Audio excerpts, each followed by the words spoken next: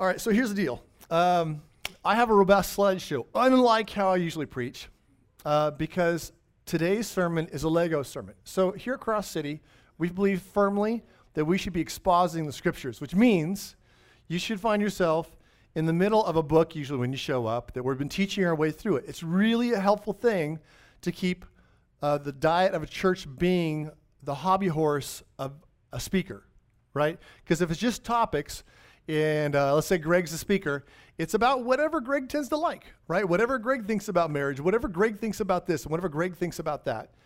And we think it's really important to just stay in the text and move through and be honest to God's words and not skip over things that are hard and not overly camp on things that we like. So it's called expository or expositional preaching. It's the style we have. We just moved through the book of Romans. But there are times where we do something called a topical series, right? And here's the danger of that. You can Lego those things together, right? So I'm going to use a bunch of text today.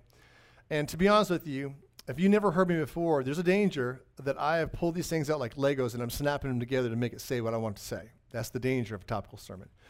The safety of this topical sermon is it's built off the pieces that we just exposited for 54 weeks, okay? So if you're kind of curious about it, we got them all online for you to watch them and to go along. So with that said, it's a kind of robust slideshow today, a little bit of tech, and all of our tech's been breaking. So if it breaks, just roll with me, give me mercy and grace. In the end, my hope this morning, I've been really excited about this topic because I need it. I need the topic. I want to be a Trinitarian man, and I want to take full advantage of the Trinity. We just sang a song. We believe in the Father, the Son, and the Holy Spirit.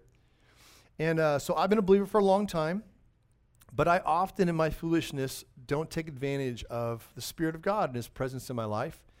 And so today we are going to be going down the rabbit trail of the Spirit of God. And I'm going to move past things pretty fast. So in case you're confused, I could always send you the notes, okay? You could also talk about it in your MCs to discuss it out a little bit. Or we could talk, all right? In the end, I don't want to teach you so many new things about the Spirit. I want to bring down practicality. What do you do with the Spirit of God? What do you do with the Spirit? How do you take advantage of the one who lives inside of you? So let me just pray and ask the Lord to bless our time. Father, we come to you, and we come to you as people who were designed to be dependent on you, and we have been redeemed to once again be dependent upon you, and you have put your Spirit into us to help us today. And so as we even look at the words about your Spirit, I pray that you'd help me by your Spirit be clear. And I pray you'd help us all by your Spirit to listen to your word. And Father, won't you please unfold notionally and in belief level, unfold the help that you as our Father have given us by the indwelling Spirit. Let us not live like orphans. Would you please help us all go out of here living less like orphans, more fully tasting the love and the fellowship of our Heavenly Father and Savior. So I pray for your help today in Christ's name. Amen. So we're finishing out the book of Romans. Today we're moving into Romans leftovers.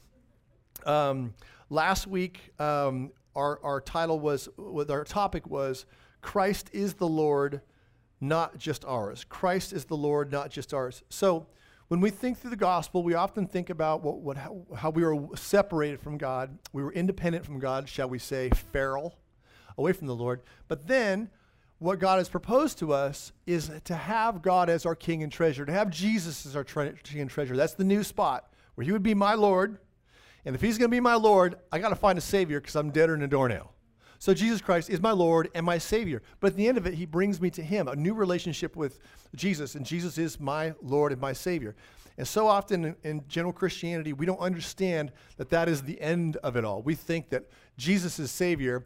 And what does he do? It's the golden ticket, right? He'll rescue me when I die or maybe make my life better. But I think clearly about God inviting us to sit underneath him, the good and right and true and beautiful and wonderful King. So here at our church, I think a lot of us kind of get that. We're like, okay, and that's why we keep coming back to his word to get the instructions of the King, because we don't have the right instructions. We don't have the right information. We were darkness. We lived in darkness. Our eyes were blinded, and we need Jesus to progressively unfold that light in front of us so we get it. But one of the things that hurts us a lot, I believe, in our church is the fact that we may ascribe to Jesus being our Lord, but often we forget that Jesus is not simply claiming to be our Lord, and he is our Lord, but he is the Lord over all of reality, all truth, all good, all evil, all information. He is the rightful Lord, whether or not any one person or cow agrees with that. He's the Lord. Do you agree with that? That was last week. Do you agree with it? And then do you like it? Number two. And I, as we shared briefly, and I'm not going to redo it, but I really encourage you to catch it if you weren't here last week, just on a church, if you're a part of our church especially. I really think that our culture is increasingly pressing its alignment, pressing us into alignment on its own ethics and values and definitions. And this is, in a sense, actually kind of a good thing, because it's forcing us to make a choice. It's forcing us to make a choice to comply and join with them, or in our hearts, to comply and join with Jesus. It's helpful because it's forcing genuineness in us as believers.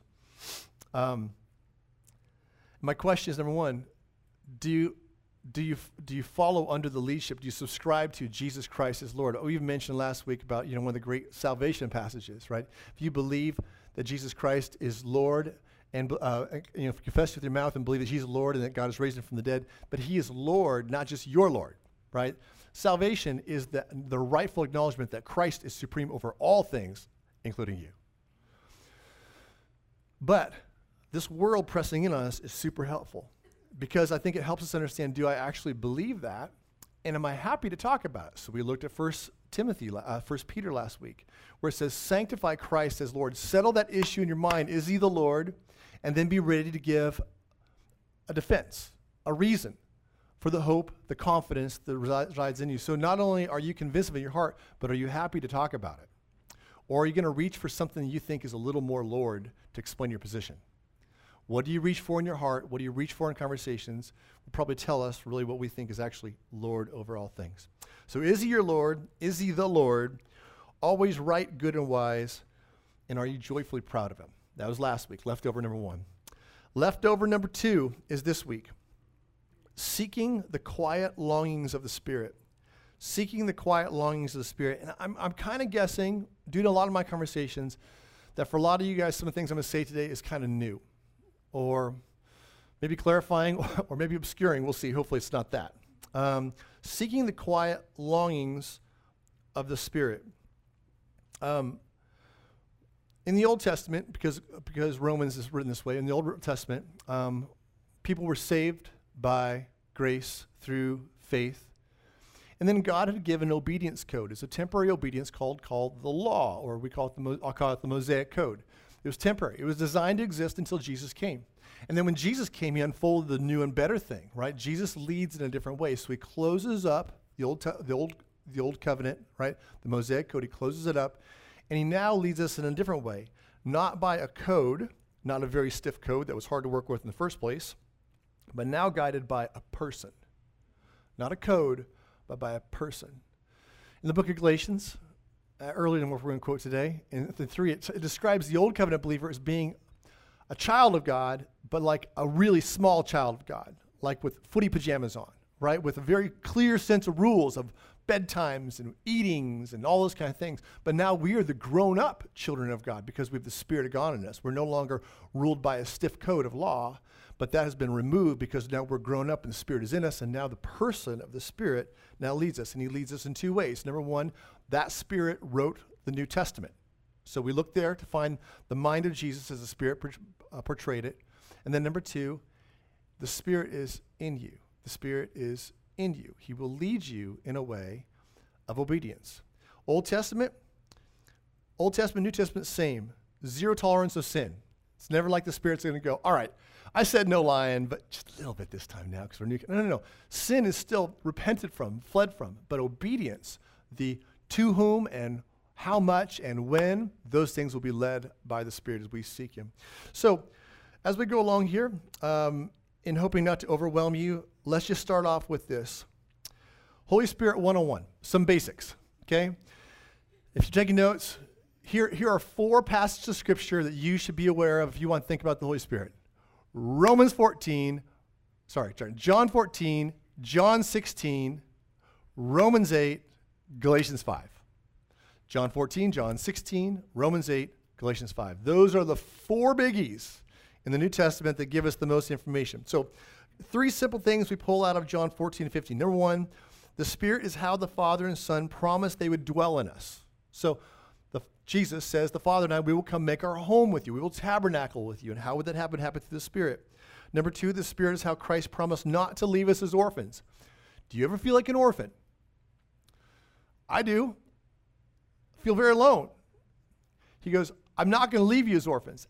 And the key, the solution to the orphanage problem, the orphanage feel, is that he leaves his Spirit to us and in us. So the role of the Spirit in our life is a solution to the orphan dynamic that we face as children of God who can't see our Father right now. Third, the Spirit is in us. The Spirit in us is more helpful to us than Jesus physically next to us. Now, I totally disagree with Jesus the first couple times I read this. There's just no way that could be true. Because as disciples, you can read it, John 14, John 16, disciples, Jesus goes, I got to leave. And they're like, what? No, he goes, actually, it's better for you. You want me to go so I can send the Spirit into you. So the Spirit in you is more advantageous to you than Jesus sitting in a chair right next to you. And I don't agree with that at all in my own flesh, but I've come to understand more and more he means that. He really meant that. And I understand more and more the reasons of why it is helpful. Because Jesus was standing next to them, speaking to them, whereas the Spirit comes in and does something inside of us, does something to us, affects us in new ways. Affects us in ways that Jesus was not affecting his disciples when he was standing next to them. So that's Spirit 101. Let's think about the basics of Spirit indwelling. Now, heads up, here's what we're going to do. If you got a Bible, an analog version, you're going to have 2 fingers, you're going to stick in your Bible. One's in Romans 8 and one's in Galatians 5. I know James read Galatians 5 for us. I just didn't want him to read half the New Testament. So we're going to be both in Romans 8 and Galatians 5. And I'm going to reference, and I'm going to put on the screen too, in case you're totally lost where I'm at, these passages here. So the basics of Spirit indwelling. Number 1, those without the Spirit cannot please God. Romans 8:8. Here's why I say that. It says, those who are in the flesh cannot please God. Subtly. So here's the deal. If you're here and you don't have the Spirit of God, you can't crack a smile on the face of God. You're totally incapable of it. You can't bring any pleasure to him. So the thoughts of like, I'm a little off and I can adjust, it's just not there, folks. He says in different ways, we're dead and naked and destitute, broken, without God, without hope. But he says here, if you don't have the Spirit, you cannot please him. You're not even in the runnings for it. So this has been a very helpful text for me as I've been sharing the faith with people for years and helping people take their hands off of that pile of self-righteousness, because everyone loves that self-righteousness. Everyone wants to think they can self-fix, but you can't self-fix. Jesus says, if you don't have the Spirit, you cannot please God, not for one moment. Number 2, all Christians have the Spirit. Look at Romans 8, verses 9 and 10. You, however, are not in the flesh, but in the Spirit, if in fact the Spirit of God dwells in you. Anyone who does not have the Spirit of Christ does not belong to him. But if Christ is in you, although because the body is dead because of sin, the Spirit is life because of righteousness. There's a few things here that I'm not going to explain just for the sake of time, but we see this, that every Christian has the Spirit of God. And only those who have the Spirit of God can please God.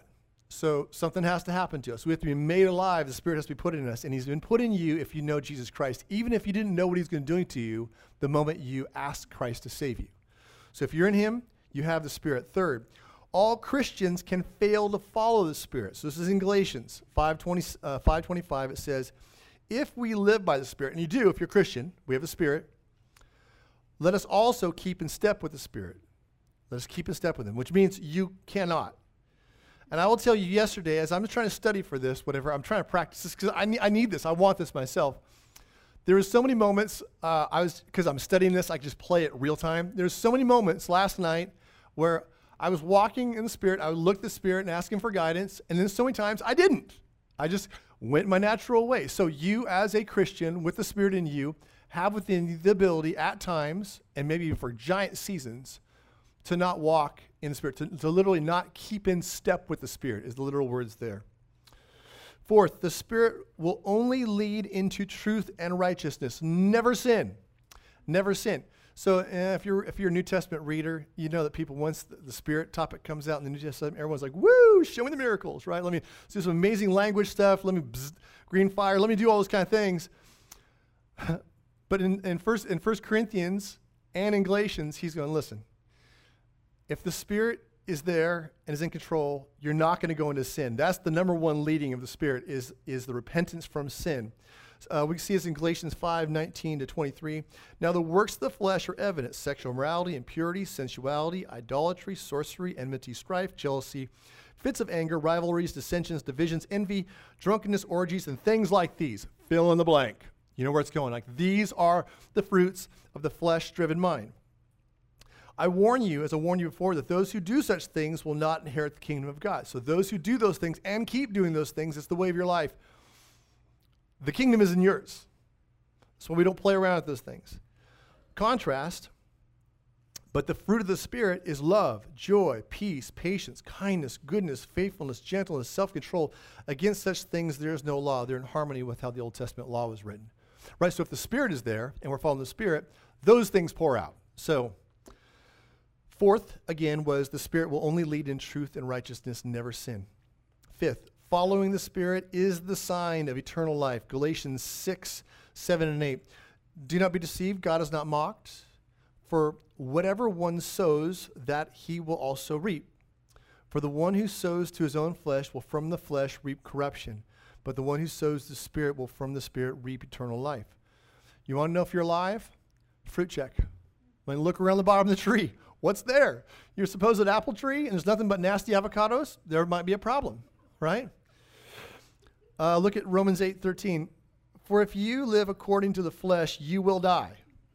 But if by the Spirit you put to death the deeds of the body, you will live.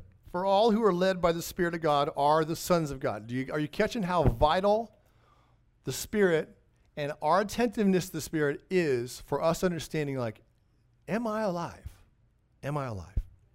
So those are the basics of the indwelling of the Spirit. Now let's move on to some more details. Now what do you do? Those are kind of basics, okay? How the Spirit leads. How the Spirit leads. Number one, our natural flesh wages war against the Spirit. Now this is where particularly I'm moving into some stuff that you may not be aware of. So I just challenge you to go, do you know these things, okay? So our first piece is this: our natural flesh wars against the Spirit. One always wins. And with that, I want to introduce to you guys two contenders. This word flesh, this word spirit, okay? In all these passages, flesh and spirit shows up. Flesh is not sinful in itself in these passages. It is not sinful itself. The natural, self-advancing, protective desires of the body and mind. Okay, so in itself, it's not sinful. But sinful if allowed to rule. Christ had flesh, felt its desires, but did not submit to it. We can think about this in temptation, right? When Satan brought temptations to Christ in the wilderness. We can think about this in Christ in prayer in the Garden of Gethsemane. When he says, he's crushed, he's sweating drops of blood. And he goes, not my will, but your will be done. He felt, Jesus didn't want to get skin filleted off his body. Jesus didn't want to die on the cross. I guarantee you he did not want that. That's why he's saying this, not my will, but yours, because he felt the desires of the flesh, and yet without sin. So flesh itself here in this passage today is not sin, but if it is in control and ruling, sin is coming out of it. The opposite is the Spirit, who is the living Holy Spirit who abides within us, who's the third person of the Trinity. How many gods are there? One God. How many persons in that Godhead? 3. I know it's amazing. Father, Son, Holy Spirit. We call the Holy Spirit the third person of the Trinity. He submits to the Son, who submits to the Father and loves doing it. And was at work in the creation of the world, was at work in the Old Testament in regeneration and inspiration of Scriptures, in the illumination of the Scriptures. In the New Testament, and actually in the Old Testament, he would come upon people in a prophetic sense, and those who would rule Israel, and those would be the prophets, but not like he does it in the New Testament. In the New Testament, he moves from upon certain people to in all believers, every last one of us, and it's a new work. So, how the Spirit leads. I say to you, walk by the Spirit, and you will not gratify the desires of the flesh. For the desires of the flesh are against the Spirit, and the desires of the Spirit against the flesh. For these two are opposed to each other to keep you from doing the things you want. So our first piece is this: our natural flesh wars against the Spirit. There's a tug of war inside you. There are two forces, Christian. If you're not a Christian, there's one force inside of you. There is no Spirit yet. There's no Holy Spirit yet. So That can be fixed literally by this moment saying, God, I give it to you. I want you. I want you to be my king. And I trust the work of Jesus. I'm done. You do that, right now you're saved. Right now, boom, the Spirit's in you. You're probably not going to feel him wiggle, jiggle. You're not going to hear a rushing sound going into your ear. But he promises right then he puts the Spirit in you. And he pours out his love on you. So that's available to you from this point out as you sit there in the chairs. But for those of us who have Jesus, we have dueling things inside of us, this flesh and the Spirit, and one always wins. There's a cool promise right there. Walk in the Spirit, and you won't fulfill the desires of the flesh. So it's a toggle. It's a binary toggle, right? You follow the Spirit, whatever that means. We'll talk about that in a second. And you won't fulfill the lust of the flesh. Our second piece, the war of flesh and spirit is one of desires and longings. So this, you see it, but I just want you to know how helpful this may be here. Galatians 5:17 and Romans 8. The battle is a battle of desires and longings, not primarily of literal words. Okay? Listen to those words in the verse we just read. I say to you, walk by the Spirit, and you will not gratify the desires of the flesh. For the desires of the flesh are against the Spirit, and the desires of the Spirit are against the flesh, for these things are opposed to each other, and keep you from doing the things you want to do. In Romans 8, talking about prayer. Likewise, the Spirit helps us in our weakness, for we do not know what to pray for as we ought, but the Spirit himself intercedes for us the groanings too deep for words. That's not wail noises. It's not like things like, that's just languages for like, I want something. Like, I can't even really explain why I want. I just long for something. So, the war of flesh and spirit is one of desires and longings. Third, the Spirit is a living person, expressing, leading, even when we don't know it. In Galatians 5:25, if we live by the Spirit, let us keep in step with the Spirit, which means the Spirit is there and the Spirit is stepping. He's a living person inside you, inside me, and he has perfect perspective and perfect desires on every single thing, and he's there, and he's alive. He's not snoozing. He's not like a dormant animal in your chest that you got to awaken somehow. No. He's very much awake. It's just you that's snoozing. It's me that's snoozing. So the Spirit is there. He's perfectly seeing all things. He's there to lead. Our call is to recognize that that person is there inside of us and to become in tune with what he is leading towards already. Fourth, walking in the Spirit is found in a mindset of seeking the Spirit's longings and obeying. Romans 8:5-6, for those who live according to the flesh set their minds on things of the flesh, but those who live according to the Spirit set their minds on things of the Spirit. For the mind that is on the flesh is death, but to set the mind on the Spirit is life and peace. So what does it mean to walk in the Spirit? It means that we're setting our minds on him. He says it in different ways. So New Testament readers, you've heard about abiding in Christ, right? Okay, why? How do I know that? Well, because abiding in Christ, if you haven't read it, John 15, you got to go there. Not now. John 15 is strategically placed between two numbers. That would be John 14 and John 16, which I told you are leading passages about the work of the Holy Spirit in our lives. John 15 is an unfolding. Abiding in Christ is an unfolding. It's what the Spirit of God is doing. The Spirit of God is there not just to point to himself, but to bring us and let us know Jesus. So the mind is set on the Spirit. It's called abiding. Elsewhere, it's called setting your mind on things above, where Christ is. Let me tell you this, brothers and sisters. In this passage, the Spirit is not evasive. He's not like some kind of, number one, he's not sleeping or dormant. Number two, he's not like some kind of like rodent you have to trap somewhere in your mind. Like, the God of heaven doesn't want you to experience orphan living. He has put the Spirit of God in you, a living person who is very much alive and wise. He put him there to lead you, to lead me, to help us, not to hide from us. He is there functioning perfectly. Consider these words out of Luke 11. If anyone asks the Spirit, I will give him, right? Or let me just quote it for you because it's even better. He says, if you then, who are evil, dads, know how to give good gifts to your children, how much more will the Heavenly Father give the Holy Spirit to those who ask him? His Spirit's already there, but you want the Spirit to move. You want the Spirit to rise up in power. You want to be able to notice the Spirit. Ask. He will not hide. He will not hide. So, Walking in the Spirit is found in a mindset of seeking the Spirit's longings and obeying. And that is not simply just a moment. That's a lifestyle. We think of Stephen in Acts. We think of other people, qualifications in the New Testament for positions. They're people who are full of the Spirit. What does that mean? They're people who are continually setting their minds on the Spirit. They're putting there looking to see how the Spirit would lead. Now again, disclaimer again, because you may not have heard it the first time. What does it mean? Where do we find the mind of the Spirit? Number one, we find the mind of the Spirit in the written Word of God, which was given by the Spirit. And He will never cross that. So you're not sitting there going, oh, blank slate, what should I do? First, feast on God's Word. Learn the words of the Spirit. He wrote those words. We have them. So if you're really interested in the Spirit, get your nose in the text and plow it. 1 Timothy this week, right? We'll understand the words of the Spirit. And then number two, then we seek the individual leading of the Spirit, and He will always lead within what He's already described in the Scriptures. So He's not evasive.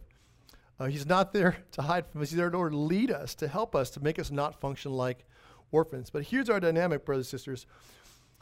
All the time, your flesh is a ridiculously loud speaker in your heart, and it's just going all the time. Boy, wants.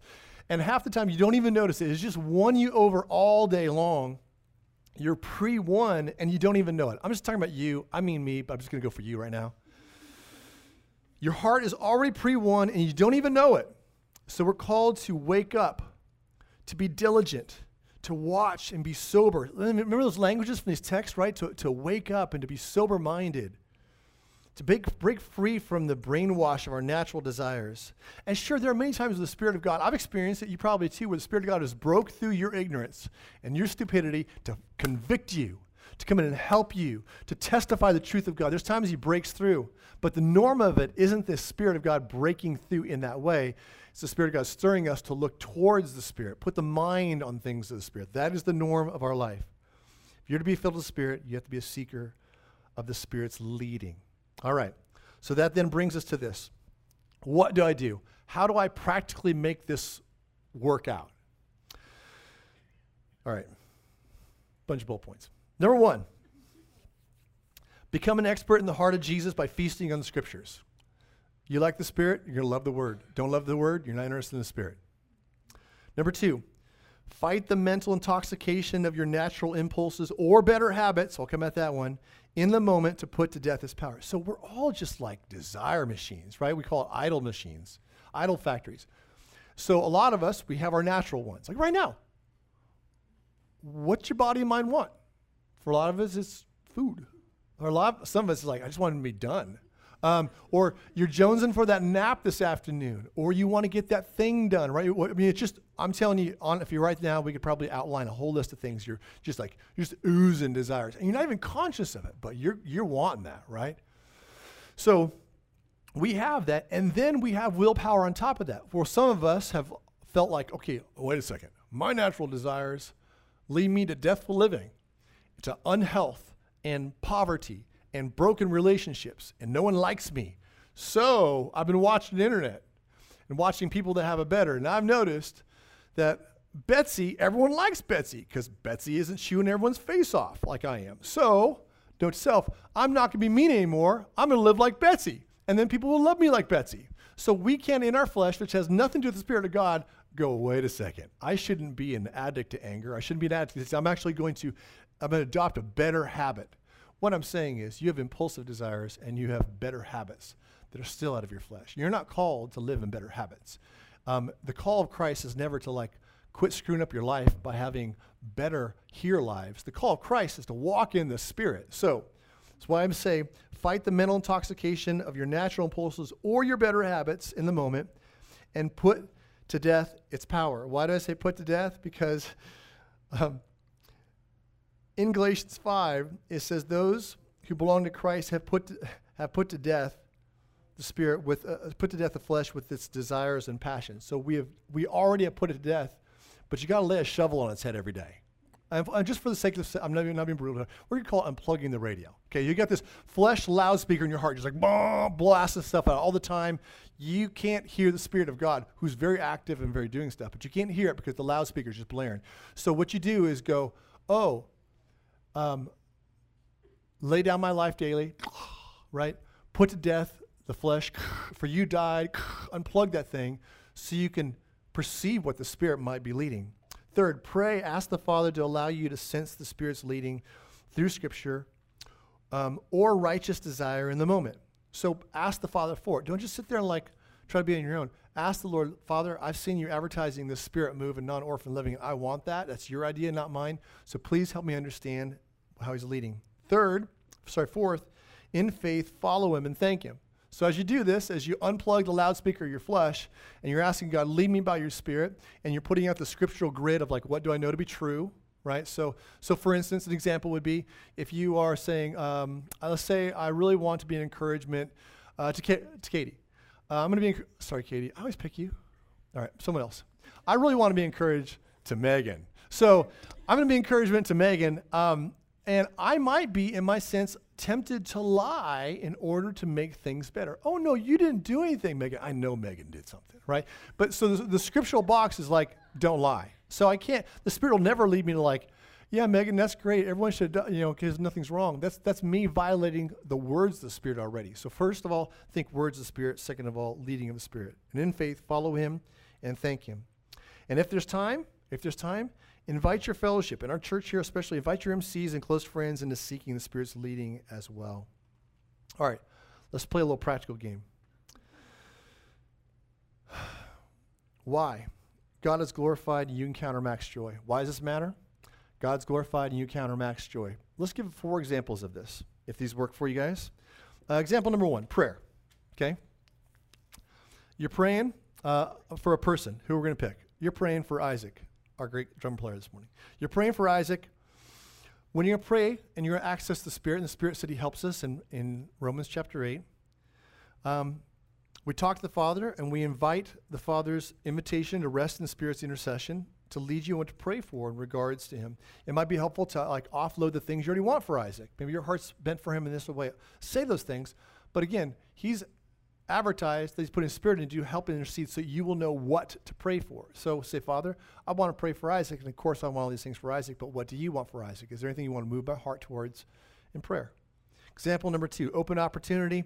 You're driving home from work, but before you do what just feels good, which is your flesh, and flipping on the radio or your MP3 player or whatever you're going to do, or that podcast, before just going with what your gut is calling you to, your flesh is calling you to, stop, unplug that, right? Check in with the Father. All right, Father, is there anything you want to lead me into by the power of the Spirit to do? Do you want me to pray anything? Or maybe you just want me to, it's fine for me to just listen to a podcast or the radio. But just check in with the Lord. What do you want? Slow down, ponder, consider, is there anything he is going to lead you to? How does he lead? Not audible words. Has he done audible words? Yes, he has. 4 times in the book of Acts, he did audible words. But the instructions in the New Testament, both in Romans and in Galatians, which are the primary instructions on how to interact with the Spirit, is not looking to audible words, it is looking to desires. So the Spirit works by giving us new desires, new inclinations as we look to him and submit to him. So hard to figure out? Yes, it can be. And that's why we're here to help each other. To be first in line with the Spirit, the words of the Spirit. Number 2, the leading of the Spirit. So as you're driving along saying, Lord, is there anything you want me to do? Maybe it is just to listen to a podcast. Maybe it's like to make a hard right and go visit somebody. Maybe it's to call your mom. Maybe it's whatever it is, right? Third, sinful desire. You find yourself falling in temptation. Stop the descent. Unplug it. Recognize that the tempting situation recognizes your flesh just calling out for its own desires and wishes. You guys remember that in James? What is sin? Sin is when our desires are given room to live out in their own ways. Do you guys remember in Matthew 6, Luke 11, the Lord's Prayer, how it finishes out? Lead us not into temptation. What is temptation? It's our desires given into, our natural fleshly desires just leading the boat. So in the Lord's Prayer, we're praying against that. In James, we're warned against it. So I have sinful desires. What's happening is my flesh is just calling out with a loudspeaker. You need. You want, you must have. Unplug it, recognize what it is. Don't be impulsive. Don't be an impulsive animal, always just following what you want to do. Unplug it and say, Father, what do you want? If you're a scriptural person and it's open temptation, you're like, oh, you said don't lust after another man, don't lust after another woman. That one's pretty clear. End of discussion. You don't want this. I follow you. 4th example. You sense your friend is sad and can use some encouragement.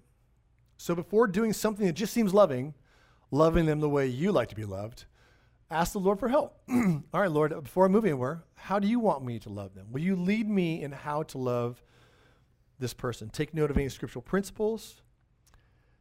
See if you start to desire something specific for them and follow it if it seems right. Friends, here's the funny thing. You're going to have so many times to do this today. Weekend days, weekdays, we have these opportunities time and time again throughout our days to look to the Spirit and to not keep experiencing this spiritual orphan life. He'll help us. He's telling us he'll help us. I'm not making it up. I'm hoping you're seeing, it's like abundantly said clearly in the text over and over again, that the Father has put the Spirit in you, and his job in you, in the new covenant way, is to lead you. And if you're going to be led by him, you got to slow it down, go off of autoplay, and look to him and ask him for his help and seek the leading. And how is the leading going to happen? It's going to happen through desires or inclinations that are invasive to you. So that's why I said if I'm praying for Isaac, sometimes I will first, by clearing the deck, I'm like, all right, Lord, here's all the things I think about Isaac. I want this for him. I want this for him. I want this for him. I'm concerned about him with this and that. So I've got it all done. And then I usually set some time aside, maybe a minute, maybe 2 minutes, depends on who you are. I'm like, and Father, is there anything way you want to lead me by your Spirit into praying for him? Do you want to put desires in my heart? And then as I'm sitting there trying to focus, whatever things I start to want for him, as long as they're scripturally acceptable, I start to pray those things. And I've already got all my stuff out of the way, so now I'm really just giving space for this. Could it possibly be your mind going a little haywire? Sure. That's why Scripture is going to keep you on the safe track.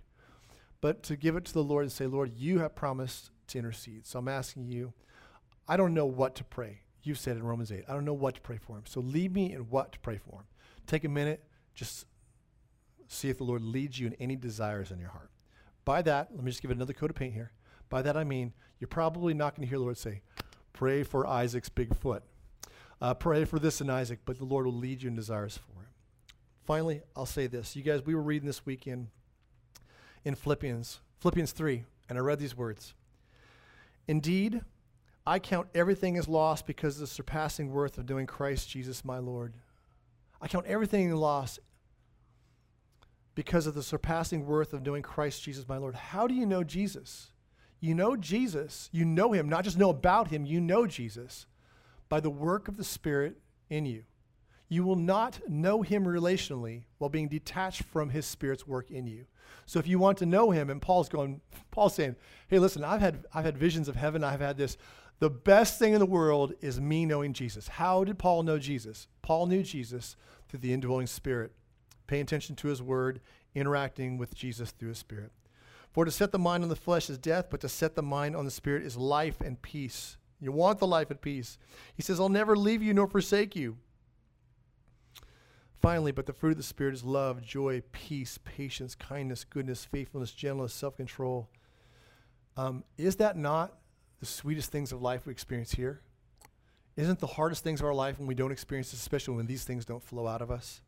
So brothers and sisters, we can live with God now in the full benefits of the Father and Son abiding within us. Do you feel alone and vulnerable? Find the solution to that orphaned heart of yours by noting, seeking, and following the alive and active Spirit within you. Begin moving past knowing about Christ to actually knowing him personally and actively through his Spirit's written word and his Spirit's leading through new desires and inclinations of your heart. That's my hope this morning, is that you would be able to taste this and taste it in the next 5 minutes and then taste it again. And when he lets you taste it, thank him for it. And like, that was cool. Let's do it again.